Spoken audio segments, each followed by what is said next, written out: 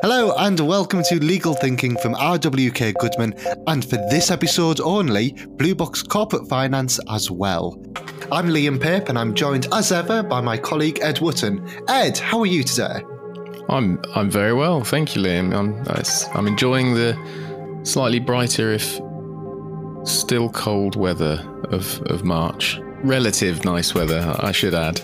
It's, not 12 inches of snow or whatever it is. Anyway, in today's episode, we talk about selling a business and why the timing of selling a business is absolutely pivotal. We talk about something I've written in my notes called sell-side synergies. That's one of my notes from the interview. Alliteration is always a good idea. Absolutely.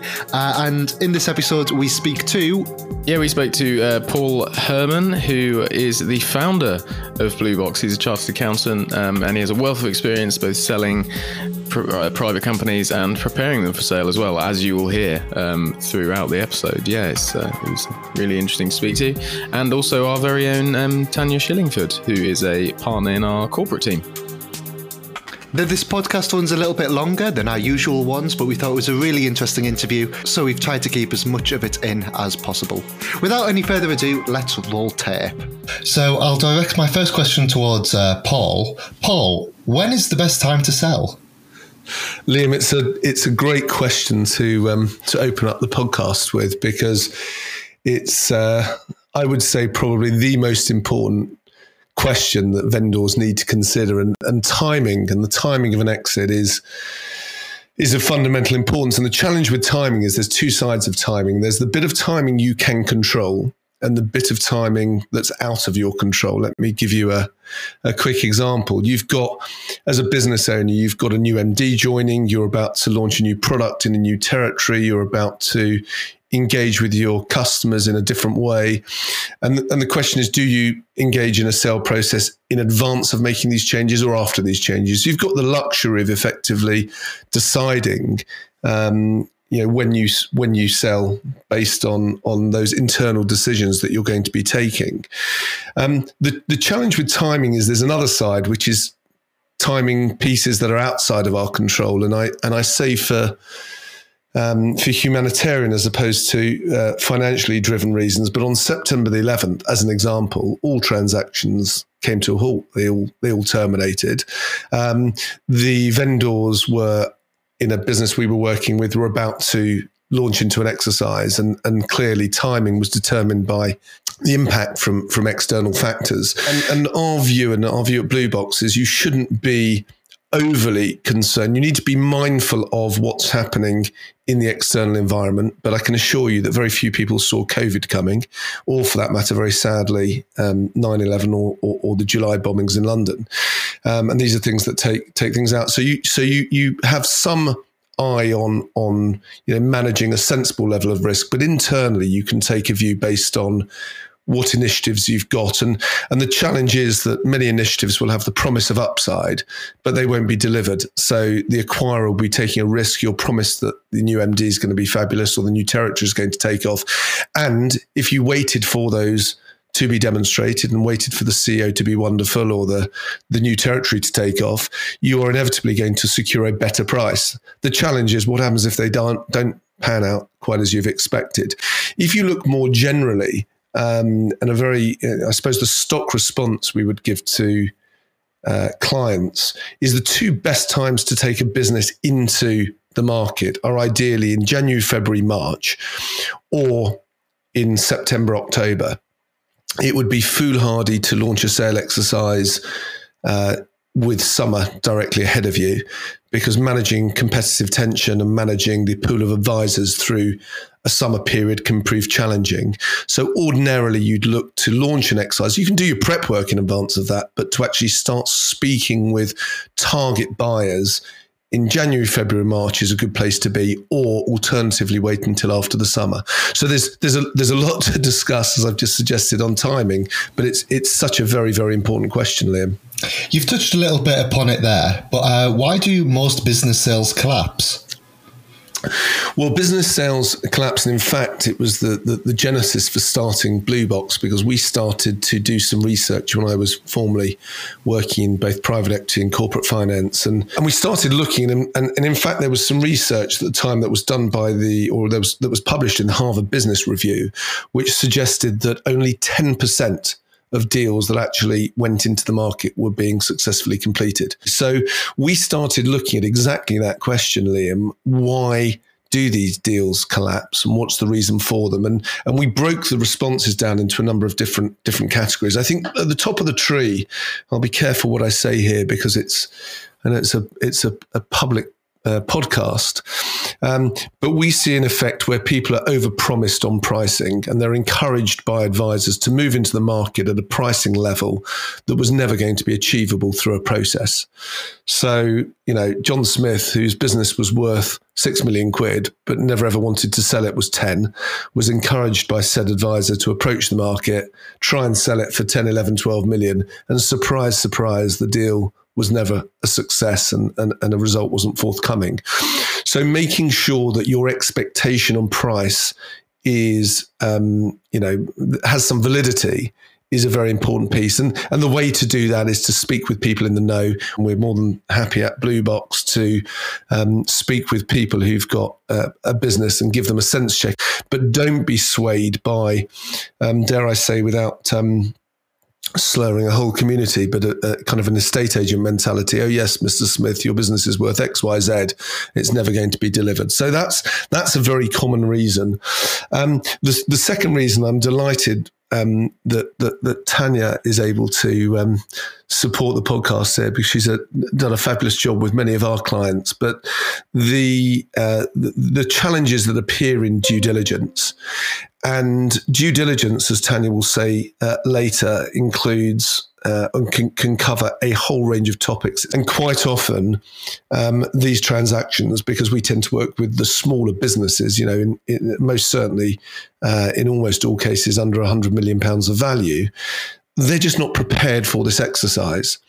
So they don't have their IP sat in the right place. They don't have their, the right pieces in place to allow a pensions due diligence exercise. So issues that arise in due diligence are very often the causes of failed exercises, which is why, again, either with or without an advisor, it's well worthwhile to make sure that you're fully prepared for a due diligence exercise, and you're preparing, because due diligence, as reason number 2, is a fundamental reason why exercises fail. And then we then move on to trading. I mean, we very often see transactions where a client has said that they'll be delivering profitability of X on revenue of Y, and for whatever reason, that trading is not achieved at that level. Obviously, that has an impact invariably on the price at which the transaction will be executed.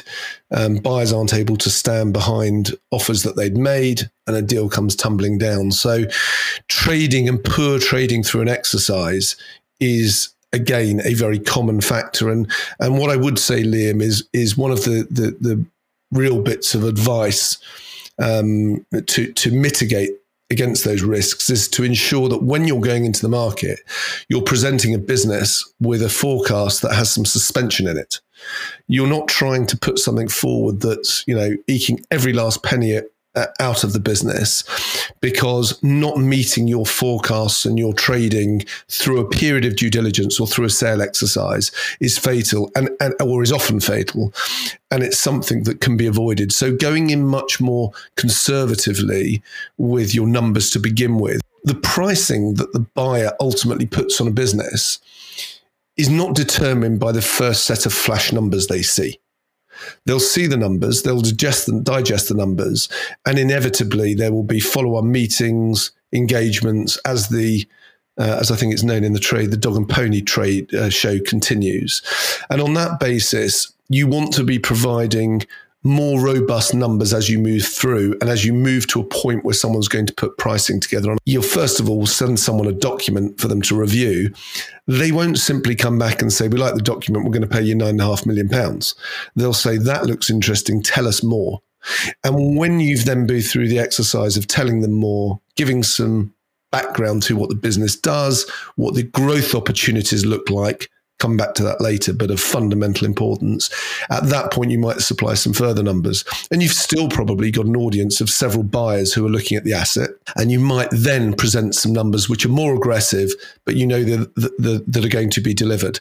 So making sure you're not overcooking the numbers, because poor trading through an exercise can kill a deal. And so providing yourself with suspension in advance of that is an important piece. And then the last kind of category is around misalignment of objectives between various stakeholders. I mean, this is the SME market, the small and medium size business market. And that comes with the wonders of personality. You quite often see in small deals misalignment amongst the shareholders, misalignment between the shareholders and, dare I say, the management team, and intra-management team and intra-shareholder base. So making sure that all objectives are aligned at the outset to make sure that we have a coherent objective that is not with divergent objectives, but everyone's aiming for the same goal. Obviously, Liam, you will have situations where different people want to move slightly in a different direction. That's one of the skills that a corporate financier should be able to bring. It's the cajoling and the rounding up of the shareholders in a way that you're fair to all. But if the objectives are too divergent, then it becomes a much more challenging exercise. So why do they collapse? Mismanage expectations, due diligence and issues that appear in due diligence, trading of the business, and finally, misaligned objectives between key stakeholders in an exercise. And again, you've touched upon it a little bit there, but how will acquirers value a business and what considerations will be made? Well, that's of course a question on which we could dwell for literally. I was going to say hours, but I suspect days, Liam. And the answer is that most of our clients are driven by value. Not all, interestingly, but a bunch of them are, and the overwhelming majority are. They want to see fair value. They want to realize full value for their business. And what they don't want is a textbook valuation where someone turns around, gets your profitability, whether that be EBIT, EBITDA, operating profit, net profit, and they apply it by a multiple. What we actually want to achieve is we want to achieve a strategic premium and identify a buyer that doesn't just pay textbook value, but actually sees above and beyond where the opportunity might lie. And that tends to come through what we would describe as sell-side synergies. This is the ability of a business, a buyer, to sell their product into the target's base. So all of a sudden, we have a business that they're thinking about buying, and there is a incremental product that can be sold to that incumbent base of the target. And the flip side is it's selling the products of the target into the customer base of the purchaser. And it's those type of synergies. I mean, we're dealing with people at the moment who, as our client, have a very tightly controlled and difficult to penetrate market as a customer base. The attraction and the value being ascribed to the business is derived from the purchasers, which in this instance come from overseas in the States, being able to see the UK business as effectively their beachhead to move here, but a bunch of relationships into whom they can sell product.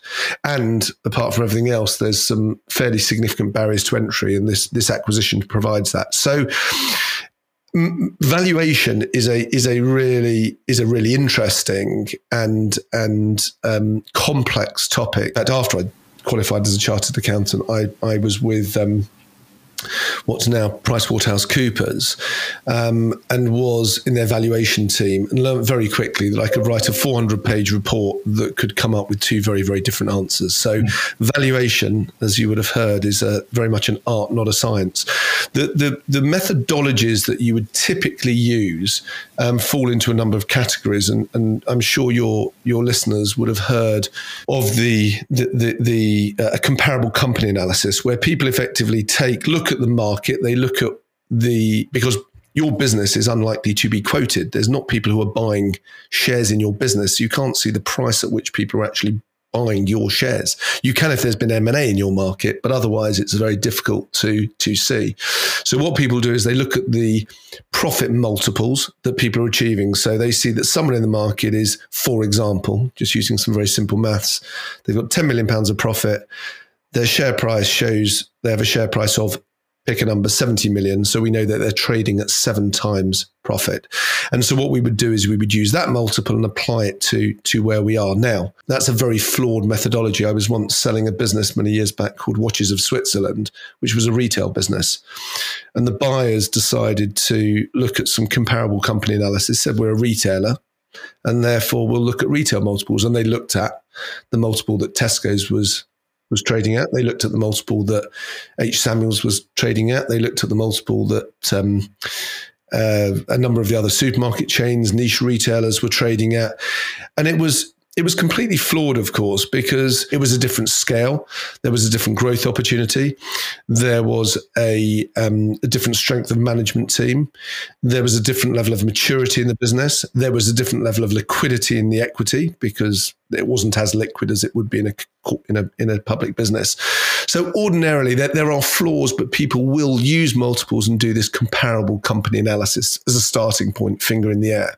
And thereafter, you've got other methodologies. You've got the purest from a mathematical standpoint, which is a discounted cash flow analysis, which comes back to a net present value, where you effectively take what you're expecting your future cash flows to be and you discount to today's rate based on a blended rate of what the debt and the equity is costing you in your business, and you arrive at it as a day one value.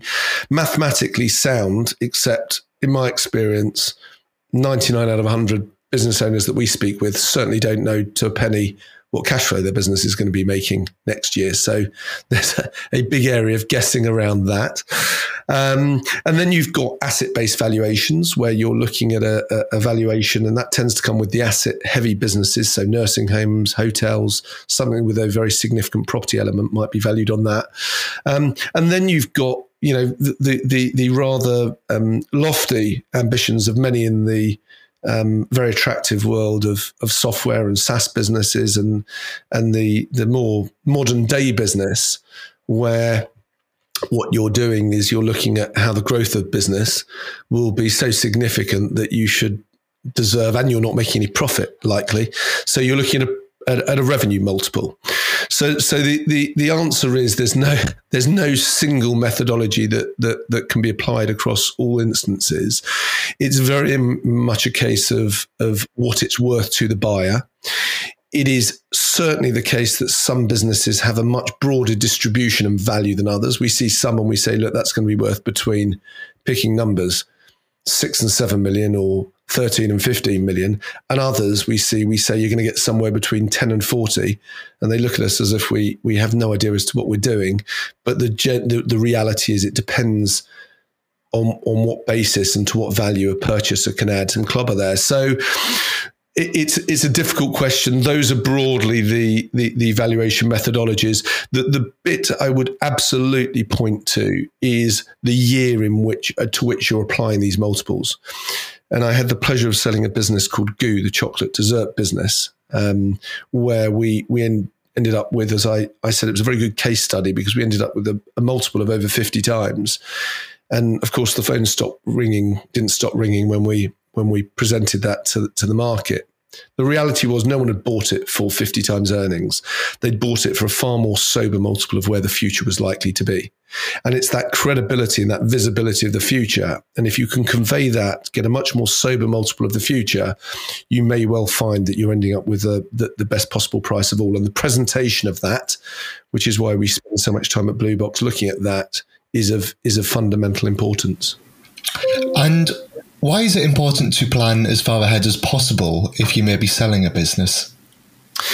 Well, there's two things that timing provides, Liam. The first is an opportunity to go through checklists, and you know, I know it's something that Tanya and her team do so incredibly well. Your practice does very well. It's making sure that you're prepared well in advance, because you can go through your IP, you can go through your employment, you can go through your stat books, your corporate matters, and make sure that your commercial contracts, your GDPR, I mean, everything that you need to check needs some time to resolve. And some things are a very simple thing. You know, shareholders lost their share certificate. Well, you know, hey ho, it's a few extra £100 on the legal fees, sadly, but it can be recreated. Other things need more time. Things like IP. Areas of pensions, which are relevant to some businesses, they are very difficult to remedy with no time. So making sure that you go through and look at everything you're going to be needing through an exercise and tackling that to ensure that you are ready. So that's what I would call the checklist, the tick box exercise. But over and above that is the positioning piece. And there is nothing better in my mind, which is why a lot of our business is set up in exactly this way, of making sure that the business is positioned in that year, 2 years, 3 years in advance of an exit. We're often asked, when is the earliest time to get us involved? And the marginally facetious, but absolutely honest answer is on day one. Because business models and how you set your business model up can have a dramatic impact on the value you achieve, quality of the income, the nature of that income, the type of growth you can expect, and the certain things that you're driving for within the business. So as well as, and on top of the checklist that you can do, you will need to make sure that there is a properly positioned plan. The analogy in houses, interestingly, I was speaking with a friend the other day who's absolutely thinking about moving house. And the first thing they've done is they've spent £3,500 on some rather glamorous and very extensive planning permission. And the question to me is that £3,500 going to be returned through a sale exercise? And the answer is absolutely yes, because it gives the buyer that vision as to what it could be. And in exactly the same way, if you do the analysis of that buyer universe at the right time in advance, creating a model is so important. And I'll just leave you with one thought. When I started the business, as you're aware, with James Kahn, the former dragon from Dragon's Den, who I'd sold a number of businesses for. And James was buying, as you do, a rather glamorous apartment in the middle of Mayfair. And we were sharing an office. And he said, look, I wouldn't mind you having a look at this brochure that's been done by one of the big property guys. I couldn't remember if it was Colliers or Jones Lang. I can't remember who it was. But they'd put a brochure together which showed how he should have this apartment decorated. And he said, what do you think? And I knew James pretty well, and he knew I was very direct. And I did say to him, it's absolutely awful. And his response to me was, but this, Paul, is all about Bluebox. I was pretty shocked because we'd only been in business at that stage about 6 months. I didn't know what he was saying. But of course, what he was saying was that the people who'd done this plan for the flat had actually looked at who the buyer was likely to be in that block. And at the time, there was I think it was a block of 7 or 8 apartments, and they were all occupied by Middle Eastern buyers. And they had a very different requirement and taste in decor to that which, you know, others may have had. And what they had very cleverly done is they painted the picture in the best possible way for the audience that was out there. And in exactly the same way, I would make sure that the picture that you're painting for your business is the most attractive in the context of the buyers, which obviously puts that extra step in to make sure you know who your buyers are going to be in advance of creating that plan. But for us, that work in addition to the checklist piece is important. And that's why timing and getting people involved early, whether that be us or another, is of real importance and can drive very significant value. Thanks very much, Paul. I think we'll move on to Tanya, and maybe you might be able to input as well on some of these questions. But Tanya, the first question I had was basically how can a business owner prepare if they want to share proceeds through EMI when they sell? Okay, so this neatly fits in with what Paul has been saying about timing. So you might get to the stage where you've done all the work with Paul to prepare the finances, got your offers, chosen one, and then decide, oh, I'd quite like to reward my key management team or certain shareholders. Now, if you do that at the last minute, and if the sellers sort of give part of their sale proceeds to the key management team, that's going to be paid out of tax proceeds. And it's not very tax efficient because the employees are largely likely to suffer employment taxes, income tax and NIC. So think well in advance about share options. So EMI share options are a very tried and tested way of incentivizing your employees. So it also has that, incentivization piece to it. But they also have certain tax benefits. So broadly speaking, instead of rewarding your employees through cash, which is taxed as to income tax, if you give them share options, which are exercisable only on an exit, then you can devise it so that they effectively pay capital gains tax. And the reason why you should think well ahead about this is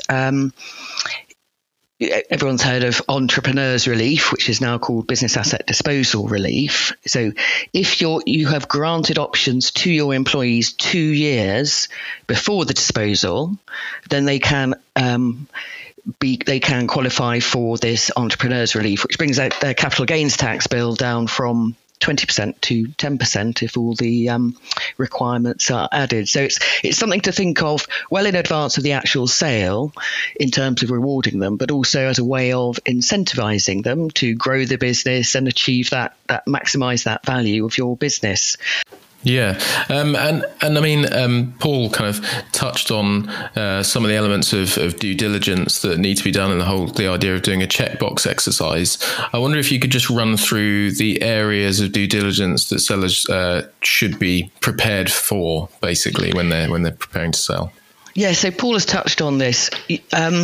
What happens in the sale process when you get to that stage is the buyer will want to know absolutely everything about your business, as Paul has alluded to. So the preparation, so you'll receive a legal due diligence questionnaire, which will ask about everything: litigation, employees, contractors, intellectual property. What you don't want to find is at the last minute of the sale process that you find these skeletons in the cupboard, which then have to be resolved. But by that stage, you've got a gun to your head in the sale timetable. And if something is discovered late on, then there's always the possibility for the purchaser to renegotiate the price downwards because they found a problem, or they may want to seek indemnities from the sellers so that if the problem does come to light, then the seller has to pay out. And the seller would want to avoid that because you want to take your cash off the table and not worry about it for the next 7 years or whatever it might be. So yeah, as Paul says, start putting into place very early, and the checklist process works well with this, making sure all your employment contracts are all up to date. They have everything that they should say in them. Have you got any, all the copy passports that you have to collect as an employer? If you've and are all your general trading contracts in writing? Do they have full terms? And also intellectual property. Paul, I think you wanted to jump in here. Yeah, I think I completely agree, Tanya. What I would say is I think there are certain areas of the due diligence that need to be prioritized because of time. Give you another example. I mean, I'm walking around a manufacturing site in Luton the other day, and there's, it's a chemical rich environment. It's all well and good being prepared for, the employment due diligence, which can to a point be done much later in the day. But when you wind forward and think, I might have a US buyer that's going to be walking around this factory, they are absolutely paranoid as to any environmental liability. They see some, bubbles frothing from a number of drains.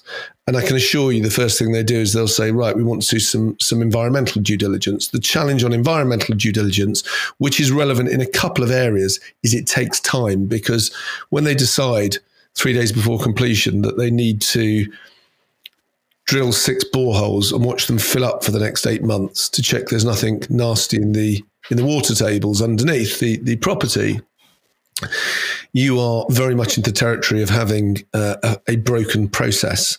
So there are certain things I think you can leave with time, and others that you can't. I think a lot of people see due diligence as being financially driven and very much akin to an audit, and it's not. It's almost an audit of your management accounts rather than just the FinStats, the financial statements that you've submitted to Companies House, and showing the picture and the trends and the growth and the opportunity map within those statements is of fundamental importance, because that's what's going to be driving value. So making sure that you're preparing not just for a financial exercise that's going to be akin to an audit, but saying, how should we present our management accounts and make sure that the reconciliations are appropriate in advance of going to the market is a very, very, and that's the bit I think, Tanya, that needs a lot of time. And as you all know, and we all know, that due diligence, I mean, you always get hit by something that no one has contemplated. So being as rigorous as one can in ensuring you're preparing in all areas, reasonable areas, is of fundamental importance. And one of the areas I think you've both mentioned a couple of times is intellectual property. And Liam and I know from some of the podcast episodes we've done in the past that intellectual property is incredibly complicated, as most areas of law are. But I just wonder, Tanya, if you had any examples of why it's particularly important to consider intellectual property in a sale. Yeah, no, this is a very key thing, because most businesses will have some form of intellectual property, or you might have tech companies where they have a software product which is just absolutely fundamental to their business. And the common thing that comes up is they may have an in-house IT development team, or they may also use third-party IT developers for them. So I had one where fantastic software product. We're quite far on in the sale process, and the seller asked for, where are all your assignments for all this intellectual property that's been written for you by the third-party developer contractors. Now, these were not employees; these were third-party contractors. And the client says, "Well, I paid their invoice. Don't I own it?" And strictly speaking, at law, no, you don't. You really need to get a formal assignment to get the full rights to that. So our seller had to go and approach his third-party developer. But by that stage, the sale was in the offing, and the developer demanded quite a sizable amount of money so that he would hand over that piece of paper, because he knew that the seller was up against a timetable. So that's a word of caution, but I would say as a general rule, even if you're not contemplating a sale, do make sure you get your IP sorted at the outset so that you do own all your rights and don't run into problems. It's a really interesting point, because I think lots of the businesses that we see, will present absent any IP, and in terms of what the vendor believes, they believe they have very little IP, and you turn around and say, well, hang on, because they're not in a development environment, a lot of people will associate certain IP, certain in terms of the IP that's creating value, as that which is associated with software or other development of product within the business. But I'd argue that almost all, if not all, businesses will have some form of IP, because they'll have a brand, and they'll have a website, and they'll have a logo. And I can assure you we've been involved in many a battle where there is a conflict, and there's not a very, there are associated business that are hanging off that look a little bit similar. Oh yeah, we split up from them 6 years ago, and they're nothing to do with us now. And, well, if I were a layman and I was doing a Google search, it's very much to do with you. It's almost an identical logo. Yeah. So making sure that an IP review is done in all businesses, if only to say, look, we have no IP apart from our brand. And that's something that you guys and your team, Tanya, I know, can sort out very quickly and actually quite cost effectively, if I'm right. So, that is a starting point. But you're absolutely right. The longer you leave it towards a point where the transaction is in the offing, and to the extent you have even marginally mischievous developers that recognise there may be an opportunity here to grab some extra dosh, it becomes more challenging. So again, a reason, Ed and Liam, to make sure that you're doing these things very, very much earlier than you ordinarily would. So obviously, Paul, you covered earlier that there can be misalignment between shareholders and management teams in a sale sometimes. I just wonder, Tanya, how should you manage shareholders in the event you want to sell? And can minority shareholders be forced to sell if perhaps they're not quite aligned with the goals of the management team?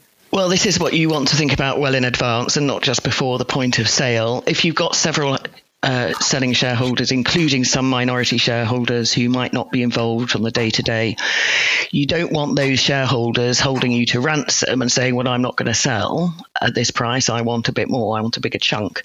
So thinking ahead when you set up your company, thinking ahead before you get to that point where you're making decisions about sale, you can have a reasonable conversation with your group of shareholders and say, and introduce a concept of what we call drag-along rights. So this is where, let's say you have 51% of the shareholders decide that they do want to sell.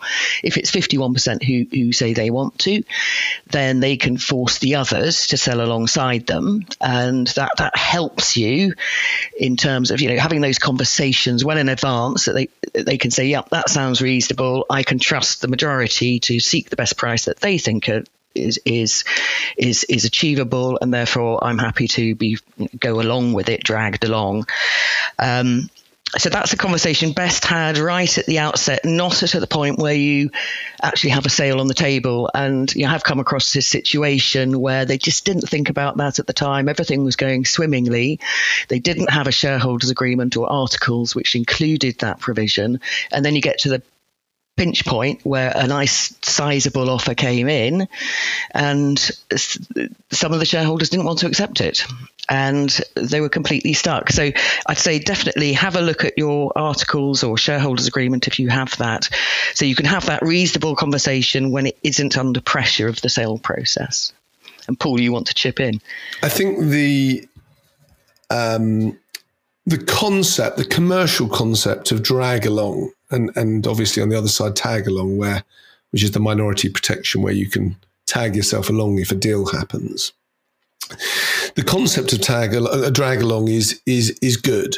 The challenge in the real world is that when you are dragging shareholders, I'm a 60% shareholder in the business, and let's say Tanya's a 40% shareholder, and there's an acrimonious relationship, just paint a picture, between the two shareholders, but there's a drag along provision. So I can insist that Tanya is effectively sells and she's forced to sell her business. One of the challenges with that, and I'm sure you've done in your other series, a piece on warranties and indemnities and how they operate around a transaction and why they're so important. But without going into too much detail, the challenge is that the buyer, if Tanya is dragged along unceremoniously and kicking and screaming, she's less likely to be in any way, shape or form compliant from a warranty standpoint. So it has an implication that if she's very involved with the business, she might say, look, you can buy my shares from me, you can drag me along to a sale, but I'm not going to provide any warranties, which can have implications for not only the appetite of a buyer, but also the price at which a deal is executed. So your drag along provisions are there. I think the best resolution in all of these deals, if possible, it's not always possible, sadly, is to rise above any emotion that sits there between the various stakeholders, which is easier said than done, clearly. But rise above that and try and agree things amicably. Because the minute you get into the world of having to enforce these drag along provisions that Tanya's just explained, it becomes difficult commercially. It can become difficult commercially. So there's caution around those in an M&A. But again, it leads back to the conversation we had earlier. Sort it out earlier. You need to make sure you're tackling these things, getting things aligned and prepared early, which is why, that early engagement with your lawyers, your corporate finance advisors is so very important. Tanya and Paul, thank you very much for your time. So thank you to Paul Herman and Tanya Shillingford there for their insights into preparing a business for a sale. And I should probably use this opportunity to tell you a bit more about Bluebox. Bluebox Corporate Finance has a professional team that works alongside their clients, delivering market-leading pre-sale planning services from up to 3 years before exit. The team then provides advice on the sale or fundraising exercises themselves, with at the heart of their offering the award-winning Blue Diamond program. The Bluebox team has sold more than 100 businesses, including the recent sale of the world's largest landmine clearance business TDI to US hedge fund A&M, the sale of kids' top-end fashion business Based Children's Wear to JD Sports, and the sale of KK Fine Foods, one of the UK's largest ready meal businesses, to Belgian food group To Bake. The team enjoys a high profile as a result of their exceptional track record, including the sale of one of the UK's most notable vaping businesses, Vapestick, the sale of Princess Yachts to Bernard Arnault, and the sale of Goo Chocolate Desserts to one of the UK's largest egg producers. So to find out more about that, visit blueboxcfg.com. And just a reminder that RWK Goodman's corporate team regularly advises sellers on the sale of their businesses, as well as buyers on their acquisitions and investments. Clients include entrepreneurs, institutions and high net worth investors, as well as SMEs and large UK and international corporates. Recent deals include the sale of software development platform Python Nanoware to US-based Anaconda, and we advised the software company Oxford Metrics on the £52 million sale of Yotta to Causeway Technologies. And thank you for listening to this episode of Legal Thinking. And if you've enjoyed it, make sure you subscribe on your podcast provider of choice. We'll see you next week. Bye. Goodbye.